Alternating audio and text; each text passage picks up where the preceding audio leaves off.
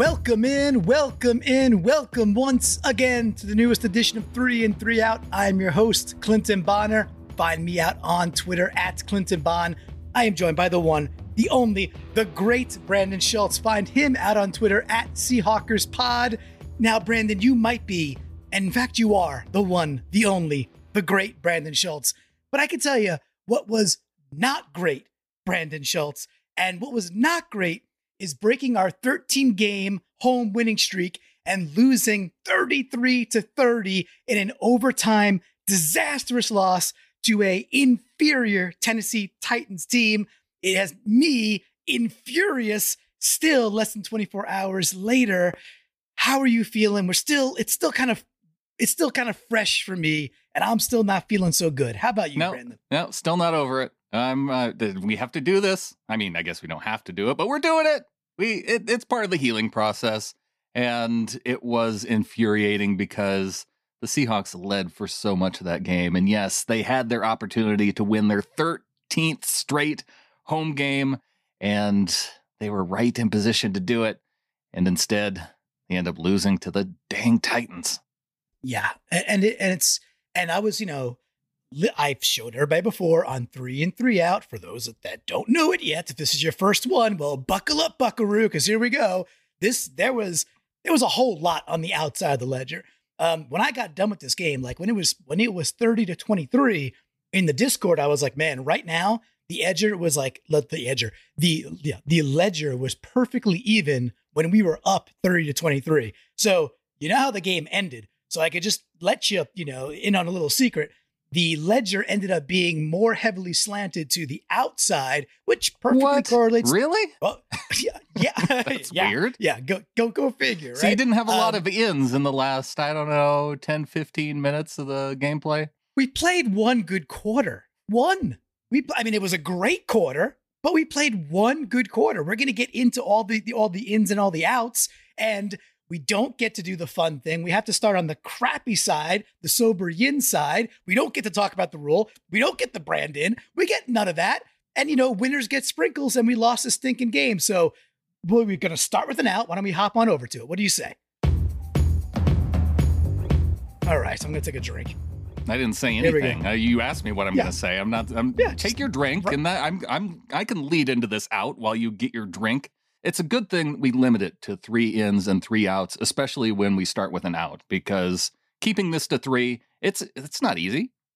It's not easy. And, we're going to get into it, but it's infuriating because it was self-inflicted, because it was sloppy, because it was undisciplined, because it was untimely. And we still should have won the darn game. We're a better team than they are. And away we go. A loss is a loss. Now I could reflect and say they gave us a 17th game this year. All is not lost in week 2 heading into week 3. This is the 17th game. You throw out the worst game, and this is it. Right.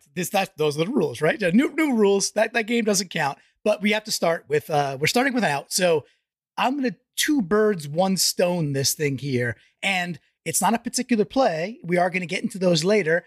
It is more of a space and time thing. And the thing that comes up for me, Brandon, is like during our what if session with Mr. Phil Leidick earlier in the week, Mr. Phil said, hey, if this game's close, if this is a close game, like what's going wrong for our Seahawks? My answer was, well, we're going to be hearing this name McNichols way too much, these little dump offs over the middle and just keeping drives going. We're going to hear Jeremy McNichols. Your answer was, well, I think Russ probably has made some bad decisions if that's the case. They're both freaking right. We were both right in the worst possible way. And what I want to point to as my first out is why on offense did we abandon the middle of the field, no targets to Chris Carson, no targets to a tight end, and why on defense did we abandon the middle of the field? So the middle of the field, it's not its fault, but it carries the out. That's where I'm starting. The out goes to the middle of the field for sure. Yes. In the second half, I know that I felt like I was calling every single one of the Titans plays because there were 2 plays that they ran the entire second half. It was handoff to Derrick Henry, or it was drop back, allow everybody to run down the field, and then Derrick Henry would set up in front of Bobby Wagner or whatever, or maybe it was McNichols would set up right in front of Bobby Wagner, and then they take a little 5-yard dump off, and Bobby would get the tackle. And that's how he amassed about 20 tackles in this game, was because every single time they just posted up right in front of him to get the 5 or 6 yard gain. And he played very well. Besides all the ones that were like the 5-yard, 6-yard dump off. Credit to Wagner. He's not going to be on. He's not. I don't have him on the inside of the ledger. So just hat tip now. And his blitz was awesome. That was a beautiful sack. He had a couple of nice tackles for a loss. He played really well. And don't mistake that from me dumping on Bobby Wagner. Oh, no, Bobby was there and he didn't miss any of those either. No, he was right on top of it. It's just that it was so frustrating that's what they had their way with over and over again, and they weren't getting there with the pass rush. So I don't know, maybe drop one of those defensive linemen back a little bit and bracket Henry so that way they don't have that easy dump off to him every single time. Yeah, and Henry got 6 receptions, which I think is like that was his best ever, or it's tied for his career high. So it's like, it's one thing if Henry goes off and runs on you, and we'll probably talk about some of that later.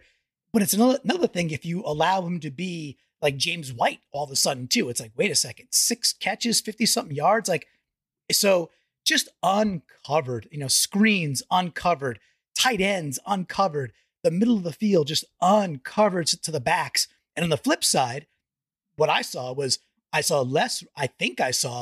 Russ under center, way less misdirection, and barely any action to anybody who wasn't, one of the 3 wide receivers when it came time to pass the ball. So it was very confusing to me. Don't know if there's anything else that came up for you, but I want to ask a question. This team felt markedly different to me. Like we talked about this after game 3 of the preseason, the speed that D. Eskridge brought to the team. It wasn't like, oh, D. Eskridge is going to get all these plays. It was more like, with D. Eskridge, we're really going to free things up. All of a sudden, no D, and it just goes away. Like we can't do misdirection. We can't do, lots of motion. It seemed to be like a not a carbon copy, but a kissing cousin of our 2020 Seahawks for no reason at all to me. It was weird because it felt like they were moving quickly inside the 2 minutes right before the half. So they had that ability, and Russ was getting rid of the ball quickly, and everything was moving well right there to get that touchdown before going into halftime. So they had the ability to do it. It's just that they stopped doing it in the second half. And that was, I don't understand why. Yeah, me neither. However, you are foreshadowing an in. So why don't we flip the script and get over? There was some good stuff on the Raging Yang side. And even in this terrible loss, let's go talk about some good stuff. Okay, if you're gonna take a drink on every single break, there's like 4 seconds. And so I can do the intro if you're gonna need the drink. It's fine. I can name that drink in 2 seconds. That's a game I'll play. So here we go. So you called it earlier. My number one in was that tempo at the end of quarter 2, and specifically 31 yards, 14 seconds on 3 plays, right? Which started with, a little check down right to Homer out of the backfield in that 2-minute drill. It really became like a 50-second drill. So that went Homer, Lockett sideline, Swain. We had that Collins draw on 2nd and 2 that went for 25 yards. Love the fact that he gets 1 run for 25 yards and never sees the field again. That seems dumb. And it results in the Carson 1-yard touchdown after the DPI on Lockett in the end zone there, right? The tempo, the pace, the being at the line, and again, what we just talked about was we didn't use the middle of the field, especially in the second half. Well, in this drive, we used all parts of the field, right? So the DPI to Lockett over the middle, the out to Homer. Yep. Not sideline for sure. Not just kind of a little out. The Lockett sideline went, okay, good. Use the sideline. Swain was kind of cutting underneath. Metcalf had a catch on the sideline that time. Collins up the gut for 25. Way more diversified in the second half and with incredible tempo. So I'm still angry. You could hear it in my voice. I could feel it in my body. I'm still angry that we didn't do this all the time. I can reflect and say, okay, if we have a minute and 15 or less to go score a touchdown, clearly we can do that with this team. And that drive was executed to a T. Beautifully done. That's definitely an in. Yes, and this is what they needed when they were in the fourth quarter. This is what they needed in overtime. They just needed to go up tempo and move the ball down the field. They don't need to be I think Russ sometimes, when he has these nice, pretty deep throws, I don't know if it gets like locked in his brain that he's like, okay, this is what I need to do. I need to find more of these out here. And he gives up on some of the short stuff. And I felt like he did that in this game. He had the deep pass to Tyler. He had the deep pass to Swain. And then I felt like he was looking at for that the rest of the game. I agree. And there's a couple things there. He had that 3rd and 3 to Metcalf. I think it was Q4. That, that was one of the ones that was on the long outside of the ledger, like 3rd and 3, 22-yard, 50-50 ball to Metcalf. Like, why is that? And I mean, right away to like hike, here's the ball. Like it was moments like that. And I think, in fact, I know I saw it on Twitter before we logged on here that Coach Carroll kind of called him out and said, I really wish he took the check down to start the overtime series because all we needed was a field goal. And I'm in the same bucket. I'm just like, again, why can't we mimic and mirror what they were doing to us all day long and take some of that? And the thing is, when Russ did take the checkdowns, freaking worked. We had, and I have one later to talk about. When we did take those, they were there all day. So it just didn't seem like it seemed like a conscious decision. And also when he targets DK, it's like, I think he gets like a little extra hype. Like he missed DK high like 3 or 4 times. And again, Russ played pretty darn well. I mean, stat line's good. Stat line's gaudy. Made some beautiful throws. The ability to just take what's given when in the 3rd or 4th quarter or overtime to seal the deal, that wasn't there. So man, oh man, that's again, frustration. Yeah. I said it on the recap that for the amount of time that they had it in the second half, they only had the ball for 10 minutes and they needed to either put up one more score or they needed to find a way to move clock and run it out. And they couldn't do either. And that was the most frustrating part of the game for me yesterday. And what I think, so I might have said earlier, Carson had no targets, but I think he did have one screen, I think, out to him, I believe. I think.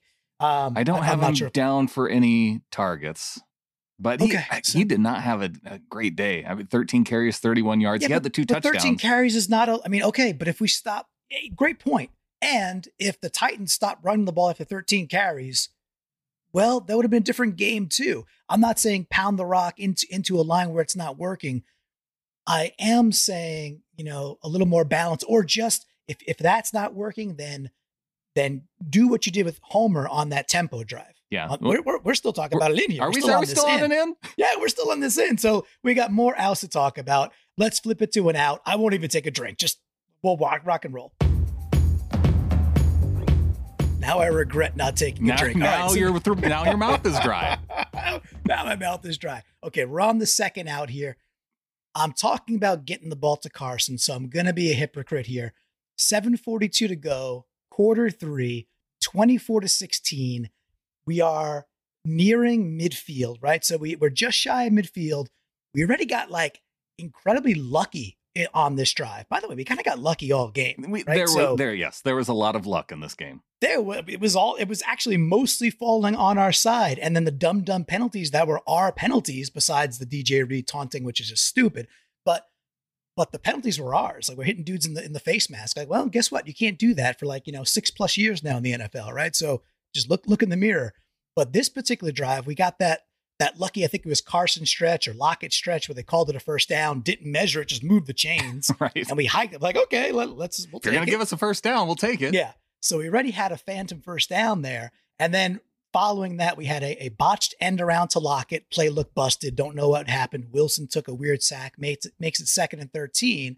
And Then it was like a Lockett, like 11 yard near the sideline, nice out, 11 yards. That 3rd and 2, then they take a timeout, right? Okay, so Seattle takes a timeout. We come out of the timeout, we're crossing half field. That 3rd and 2 to Carson that went for a tackle for a loss, it just drove me bananas. And I love Chris Carson. I just wanted to see, we talked about it like since last year, where is the moment where Russ is going to pull one down? Where's the naked bootleg? Where is getting Russ outside the pocket so he can make kind of a dealer's choice? Like, can I get this with my legs? Can I dump it off to Everett or Disley? Somebody? Nope. It's like the obvious play, handoff to the right side, cornerback crashes down. Even before the snap, the cornerback starts crashing down. And this was coming out of a timeout. So much so we lost yards, so much so that, I think Pete could have went for it, but we decided to punt there. That play drove me bananas. It was one amongst many where we could have sealed the deal and we failed to do so. The play drove me bananas. The punt in that situation, I didn't necessarily have a problem with being up 8 and Right. being where they were in the third quarter. And really because of the number of points that the Titans had scored. Derrick Henry just had his first rushing touchdown, the drive right before that. So he hadn't yet gone off.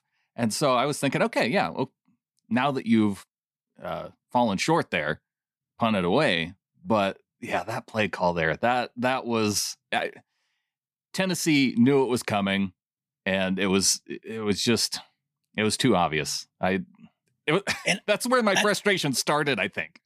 Yeah, you know what? You've nailed it. You've nailed the point to where my frustration started in this game in the second half. Yeah, really start to really be like, oh, is this really happening? And again, I go back to the notion that I'll take that back. Jordan Brooks on the series right before that. Yeah. Yep. Which he got benched for a while, right? He took him off the field for several series. And you know what? Sometimes you deserve to ride some pine for a bit. That particular play too, once again, no motion. No, nothing. No misdirection. It's like it's not like if we didn't know any better, then we probably wouldn't be like, oh my gosh, like, why are we not in motion? Why are we not why are we not using misdirection? It was 1 week ago where we were like, holy cow, this is what the Waldron offense could look like. This is what it would be like if Russ was in a McVay style offense. Good luck stopping this. And then we stopped ourselves, it seemed to me, by employing a heck of a lot less of what was successful in week 1. And no play was more, what's the word there, representative of that departure than that 3rd and 2. So it's disappointing to come out of a timeout and that be the play. And it's like, again, let Russ get outside. Yeah. Let Russ use his legs. Let him pull it down one time and go get it himself. And we missed it, man. So anything else for you on that particular one? I don't know. Yeah, you got me all bummed out now. It was the first time out of that half too. And the play clock was running down, so they had to take the timeout, if I remember right. That's fine. That I'm okay with that. We're up big. Take a timeout. Come back out with your banger of all bangers and get the friggin' first down. But no, we come back out. They snapped the ball with like 3 seconds to go. So not only did they come out of timeout, they also then ran the play clock down to the point where it makes it easier to understand when you're going to snap the ball too. Like even with, hard counts, et cetera, they narrowed it down to like, oh, they only got a couple seconds left. I could probably get a good jump here. Just, geez, maddening. All right, flip the switch. Let's go. Let's get to something fun.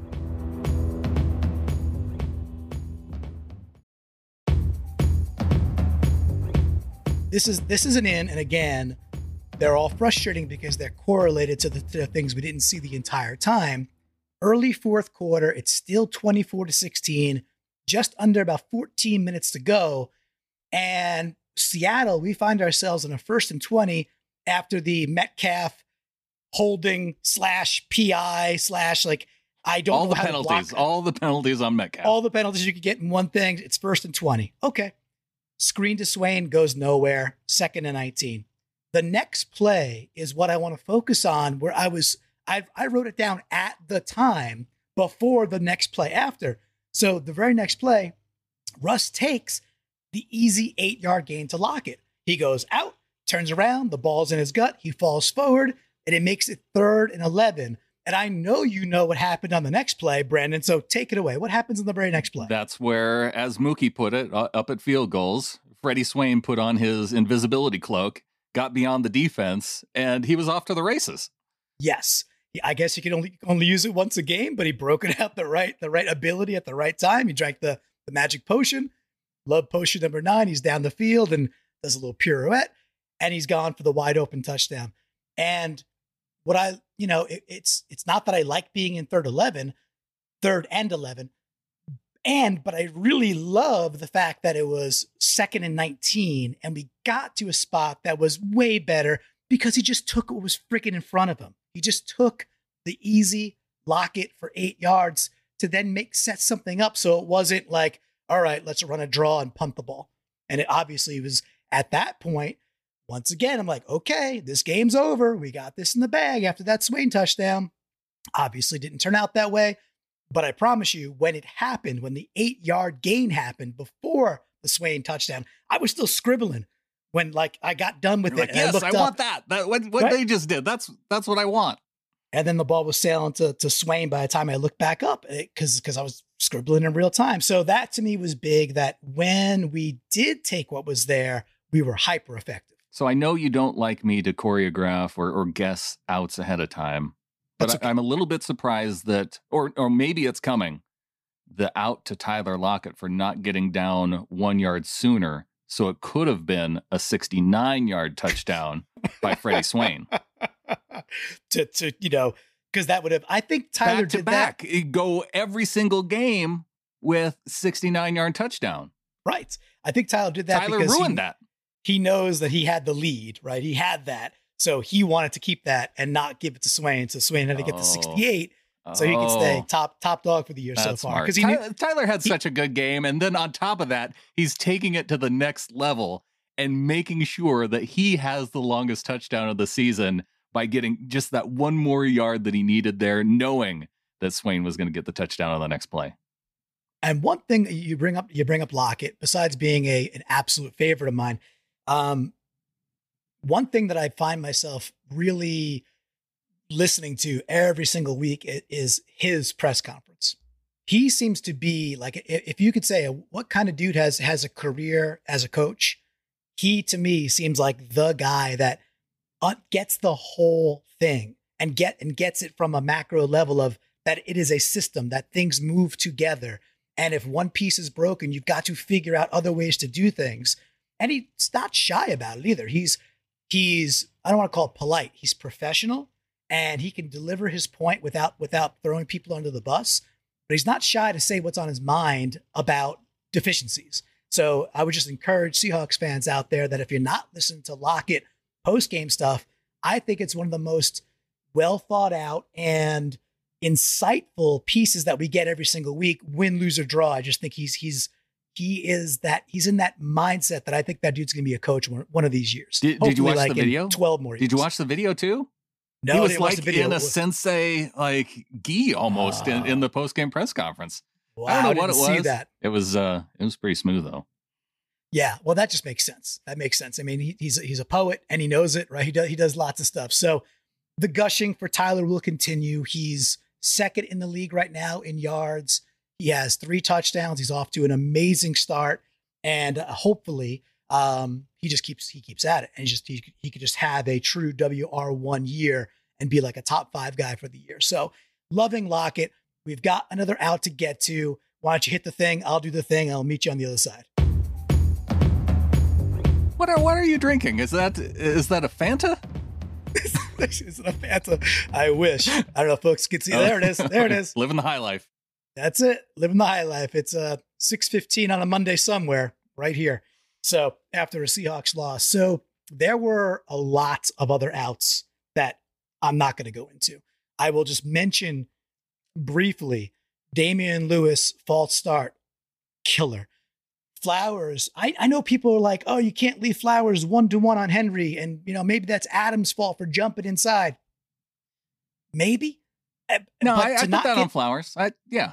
I think it's fair to put that on Flowers. To not get a hand on him. And like, I realize Henry is bigger and even faster and quicker than he looks on TV. And I understand the dude's all world. So I get all that. Still, if you force him to the outside, well, then it's probably a 10-yard or 12-yard or 8-yard run. You get help with Diggs and you just push him out of bounds.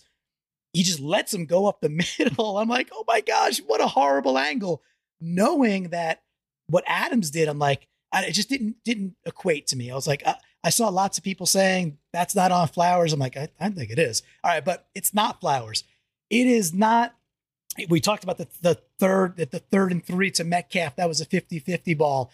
We talked about that. We're not talking Jamal's. How many outs are you going to fit into this out, Clinton? A lot. It's deserving. Not Jordan Brooks. We talked about that. It is 3 and 3 out. So I feel like the only show where you're going to get some of these things is right here. I said earlier in the preseason that I did not like DJ Dallas returning kickoffs. He does not have the bursts for a kickoff guy. He just doesn't have it. He's not that kind of fast. Kickoff guys, get the ball, go straight, make one cut, make 2 dudes miss, and then you have the ability to take it to the house. That's what a kickoff guy has to go do. Trey Brown can do it. D. Eskridge could do it. They're both hurt. I get it. Freddie Swain, he's not that quick. I think Freddie Swain could do it better, though, because the thing that we missed in this game was, you say get the ball and go north and south, but he wasn't getting the ball. It was bouncing on the ground before he would pick it up. And so by the time that it hit the ground and he was in control of the football, everybody was there. It led to a terrible field position. You have to either, it's fine if you want to stand on the 5-yard line and let it go over your head and then not have a return. That's fine. But to stand in the end zone and wait for it to hit the ground on the 5 or the 10-yard line and run up and catch it off the bounce, it's going to lead to terrible field position. And that's what happened. Yeah. And one time it kind of bounced off his chest. The one to the sideline, it was 6-3. That's actually a really good kickoff, right? Like, so credit to if you could place a kickoff where it's like, I can't let this bounce because it might not go out of bounds. And then it's a live ball. Totally get that. But that goes off his chest. He fields it not cleanly. But the other one you're talking about, again, 24-16. This is after Henry's 9-yard touchdown run. They're starting to get momentum back. And he just kind of does like a little pitter patter and just lets it drop. And it takes a big, northward bound bounce. And it's like 2 more seconds by the time he gets it and starts going north on the field. And he's corralled 4 yards later. It's like crappy field position again. So to me, I know there's lots of other things that people may gravitate towards. I don't know, man. You're a kickoff guy. Your job is to go run up, catch the freaking ball, and go, that way, whatever that way is, as quickly as you possibly can. He failed to do it. He's taking a big O. If there's a doghouse that I could have, he's sitting in it right now. I'm not happy with him. All right. Okay. I didn't need to say any more. That was fine. You were looking at me like, oh, you're just going to go on to the next segment. You got to, yeah. Next time, give me a little one of these so I know if I got a little time for the liquid sugar. All right. So, Brandon, there's one more in. There's one more guy that I love to talk about when he does things. He's up front. He's a giant man. We have a nickname. A man with arms? Yeah. That are the size of most people's thighs? Correct. So 7:20 to go, quarter 4, 30-23. This is after the series, you're after the DJ Reed taunting, as we put it in quotations, taunting. Mayowa makes a great tackle for a loss on Henry. He beats his dude. He sets up like a 2nd and 10 plus. And yes, that is a tackle for a loss. Should be at least, counted that way. And then it is old thigh arms. He busts through, I think it's the left guard, bullies the man, just pushes him back into Tannehill's face, gets his thigh arm up around Tannehill and gets him down for a huge sack. Then it leads to the 3rd and long, and then they end up having that 4th and 2 play where Hyder has a great play on the 4th and 2, and Tannehill's almost getting sacked. And then we got the ball back. We're getting momentum. We're going to win this ball game. And it would have been on, the honor of thigh arms to seal the deal there. Didn't work out quite that way, but I got to give the love to Al Woods and thigh arms for that huge, timely sack. If things go differently, the Seahawks come out with the win. That is one of the plays that it all hinges back toward the Seahawks' favor on. And I knew it when it happened too, that you were going to be excited about that one. And Woods had a big day in terms of Pro Football Focus. He was the number 3 ranked player on the Seahawks defense. He and Bobby Wagner both each had 7 stops each. And, that's unusual for a defensive lineman. That's normal for Bobby Wagner. But yes, 7 stops. Al Woods had 6 tackles. You mentioned the 1 sack. He had 2 quarterback hurries. So he was one of the few guys getting after the quarterback. It was him and Kerry Hyder. The 2 of them each had 3 total pressures. That's not good enough for the entire team. Those are your 2 guys. Man, where was the pressure in this game? Oh, we're on an in. We scratch that. No, that's okay. I do want to, before we get to we don't have a brand. Al Woods having the in for an awesome game should not be, he should not be leading the team in pressure. We don't have the NBC, we don't have the branding. We just got from the flock, and we're about at the half an hour mark. So we got a little time to ramble here. I saw some of the stats, the play share later, like Dunlap didn't really play a lot. Alton Robinson, Alton Alton, he barely got snaps. Taylor didn't get a lot of snaps. It's like, again, it's a little bit head scratching. Robinson's been really productive with the time he's gotten. I kind of thought after week 1, seeing the splits being like, ooh, like when he was in, he was really, really productive, that he would have gotten a little bit more love. He didn't get, so Dunlap went down, but Robinson didn't go up. So it was a little weird to me. Like, we're talking about where was the pressure? Okay, we did get 3 sacks. Didn't feel consistent. It didn't just, Tannehill had more time than I wanted him to have. So I don't know, like, did you read anything else yet about why was Dunlap's share down? Why didn't Robinson get more time? Why didn't Taylor get more time? Anything coming up for you? No, that's going to be something that I look for on the Monday press conference from Pete Carroll to hear if that comes up, because your 2 guys who were leading the team in snaps on the defensive line, you had Benson Mayowa on the left side, 57 snaps, Rasheem Green on the right side, 56. And you had Kerry Hyder with 51, that's fine. But for Carlos Dunlap, only 26 snaps. And, weird, right? And he was nowhere to be seen in this game.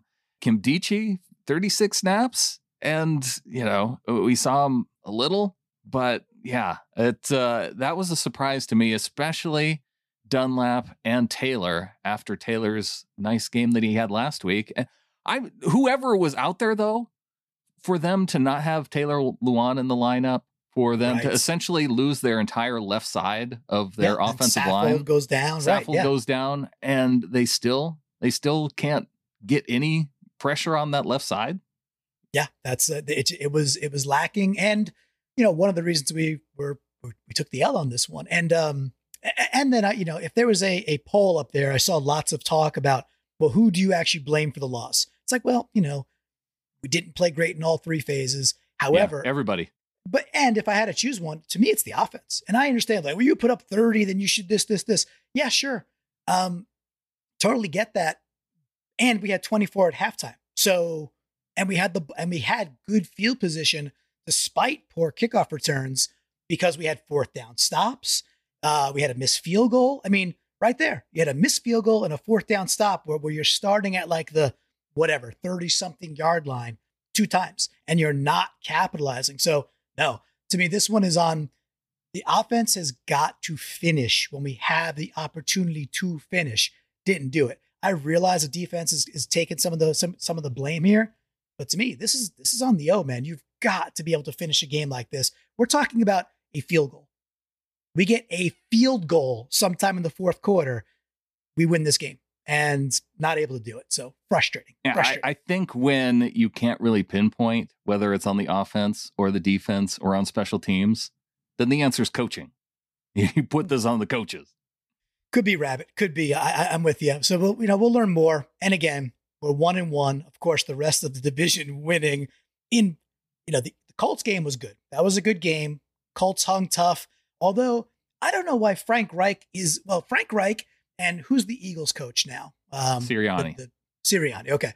Why? Let me ask you this. When did it become not cool early in a game to take 3 points? At what point in the NFL history was it like, we don't need 3 points. It's totally fine. We're just going to go for it.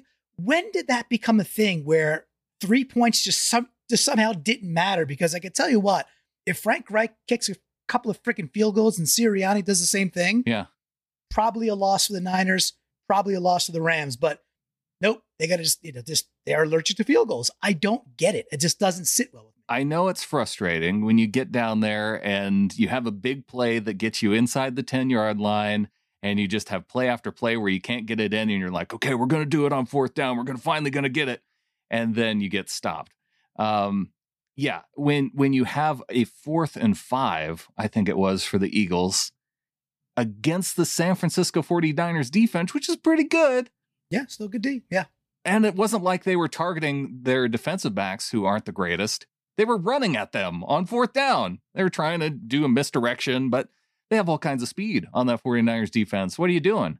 So, and rather than go up 6-0, they end up down, or then it's 3-0. The Eagles defense is good, but you don't need to be trying to.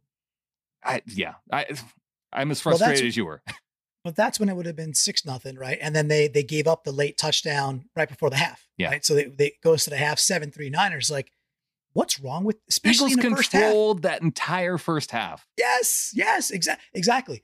You controlled the entire first half. Yes, I understand 6-0 is not the coolest score, and 10 certainly sounds better, but you dominated.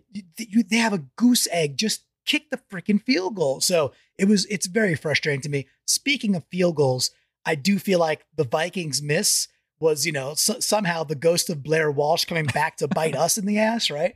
So just the entire NFC West squeaking by and us squeaking out with our loss. It's like you had 3 teams that maybe didn't deserve to win, and you had us who didn't deserve to win, and yet we're the ones we're the ones looking up in the basement now. But 15 more weeks to go. We get those Vikings next week. We'll see how it goes. Did you not just feel a little bit better though when the Chiefs lost and you're like, okay, well, Seahawks and the Chiefs, we're both 1-1. The Bills are 1-1. The Chiefs are 1-1. The Seahawks, that all makes sense. Yeah, that's fine. All the really cool kids are 1-1. It's just you get that loss out of the way now. Now all these teams can go on a tear. Yeah, now we could tear it up. Now we could win our next, 13 out of 15 and head into the playoffs as the 1 seed. So I just hope that we're not looking back at this as like the Giants game from last year. If we win that freaking Titans game, we're the 1 seed, which was the same thing with the Giants game last year that we somehow freaking couldn't get a handle on. So stop bringing up the Giants game. I don't want to hear about it. We're moving on. We got one more section left. We got From the Flock.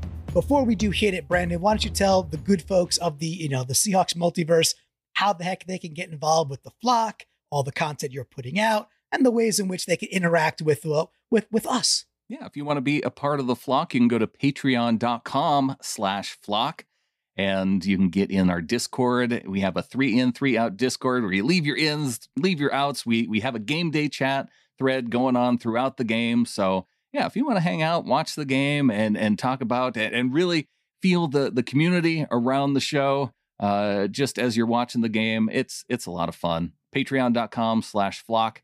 And what else? You gave me a big long list of things that I'm supposed to run down. Subscribe to the show, sbnation.com/NFL podcast on YouTube. Yep. Now that we're doing it live on YouTube, subscribe. Yeah, it's on the Seahawkers podcast channel. And we got video, so you can come and you can watch us live. Or not live. Pretty much the video. Live. It's fairly live. You'll get to see me pounding high lifes to drain my Seahawk sorrow. However, the flock is amazing. Totally worth your money. Get in the flock. Do it already. And we're going to start off. I'm going to start with an in because it was the first one that showed up in the Discord, and I just cropped it out. But this is from Beast Mode 24, Christopher, all the way from Germany. Earlier in the game, he says, in for Collier. Big QB hit on second down, possibly saving a touchdown. Collier, And we Didn't never show up. saw Collier again. Right, exactly. He didn't show up too much, but he did have that early play, which was a nice play. So he sends the into Collier, and we haven't said his name all year. So huzzah. Henrik Coxon comes in out to DK for pushing the defender into Swain, forcing a holding call on top. Calm down. Yeah. DK had not a great game is what it boils down to. And it's not because of this, just the stat line, but it's the stat line plus the things that are like, if the attitude is not met with production, then people could sour on you quickly. I predict big things versus the Vikings. I predict the bounce back versus the Vikes. We'll see if we get there. We got Carr also with the out. She says to the stupid rule that doesn't allow celebrating touchdowns. You know what's weird though is that Michael Pruitt, I think he's a tight end for the Titans. I felt like he was just as demonstrative as DK, and like he was getting away with everything. Yeah, I mean, maybe DK's got a rep now. Remember that maybe he's earned a little bit of a rep, and the pacifier, the hair, and getting some penalties the weeks before, or maybe he's become a bit of a target out there, saying, "Hey, you got to watch 14. He's the reason we put these dumb rules in place." I don't know. I'm not sure. And you can celebrate touchdowns. It's just you can't celebrate in a taunting way, which the one play that keeps coming to mind to me, well, maybe it'll come up here, but DJ Reed getting up and stupid. Celebrating the incomplete pass. And it was, I guess, too close to the defender while he was on the ground that it was perceived by the officials to be taunting and worthy of a flag somehow. It's just trash. I think it might have been Jamal Adams who was talking about this in his post-game interview when he said something like, basically regulating and taking the emotion out of football players is stupid. Like, okay, we can't go head hunting. Everybody gets that. You can't hit you in the head. You make a big clean play and you get up and you do a little flex, and you're getting back to the huddle and you're flagged for it. It's just dumb. When you build a house on sand, you're only building higher and higher dumb things. We're pretty much at the apex of stupidity. It's going to come crashing down. It'll reverse sometime, but we got to deal with it for this year. Decaf Metcalf fan club says in Jordan Brooks being able to affect the game and get a penalty without even being on the field. Early penalty called on 56 while the offense was out there. And yeah, I don't think we ever figured out who exactly that was. Probably a lineman. But yeah. Was funny, was definitely getting a chuckle out of that. That's when things were going well, when we had fun. And this too, Gene Bow in the Discord said, in aggressive play calling before the half, even when winning. We talked about that as one of the ins, and then actually I just laid in there too. Frost was talking about perfect tempo, same type of thing. He was talking about the idea of the efficient passing and getting enough to keep the chains moving, get out of bounds, and the mix. And the play to Collins, he's talking about everything we went over there too. So people in the Discord were very much grooving on the same idea of that being a perfectly tempoed, effective drive.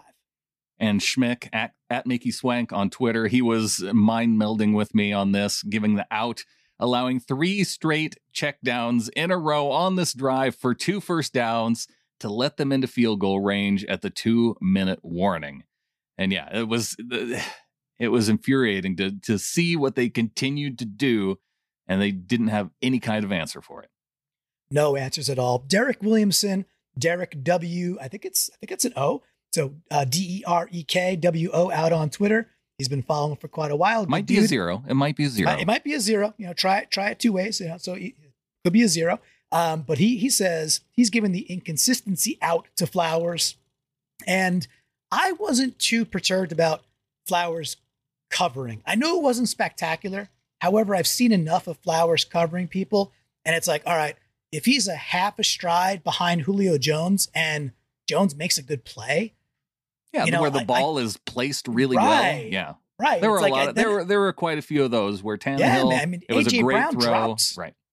Brown dropped 2 or 3 that should have been caught. That were really good passes by Tannehill. When I said we got lucky, it wasn't just some calls that went our way. There were some drops they had too. However, I hear what Derek's saying. He puts the inconsistency on Flowers and gives him an out. So for me, it was more egregious that I thought took a terrible angle on that long rumble by King Henry there. Nils H. N. Hearton on Twitter says, hey, Me again for the first time. Well, at least for this season. In first half, Waldron. Out second half, Shoddy at play call. Damn, how can you manage a 2-score game like that? Best from Germany. Go Hawks. Next time. Yeah.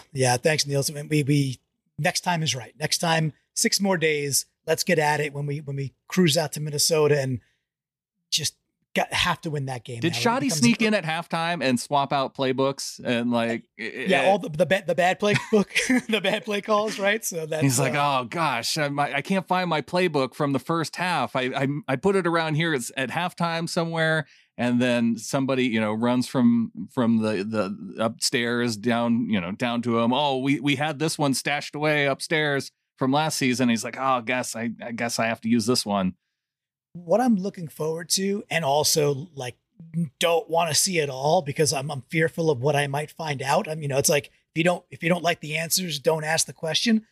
I'm looking forward to like a little Matty F. Brown type breakdown when he's looking, because he does a nice job of that on Twitter every week. I'm sure he's going to call some things out where it's like, hey, the player was there, like Swain was over the middle, Everett was there. Russ chose the outside 50-50 ball. Russ chose this. It's what I expect to see. And as much as I want to digest this information to understand it fully, I'm a little fearful for what we're going to find out. I think that's what we're going to see, but we'll see. We'll see in the coming days when the All-22 comes out, and I will work through it, Brandon. You're gonna try and work your way up to trying to seek out that content. Yes, exactly correct. And in the meantime, we do have Delwyn all the way from Australia. I tried to get that right. Not a Foster's, but Australia. The Inn actually getting a quick playoff and not giving the opposition time to review the challenge on an iffy spot. That's the one I think it was Carson we talked about, the third down stretch. We get up, we run another play, and away we go.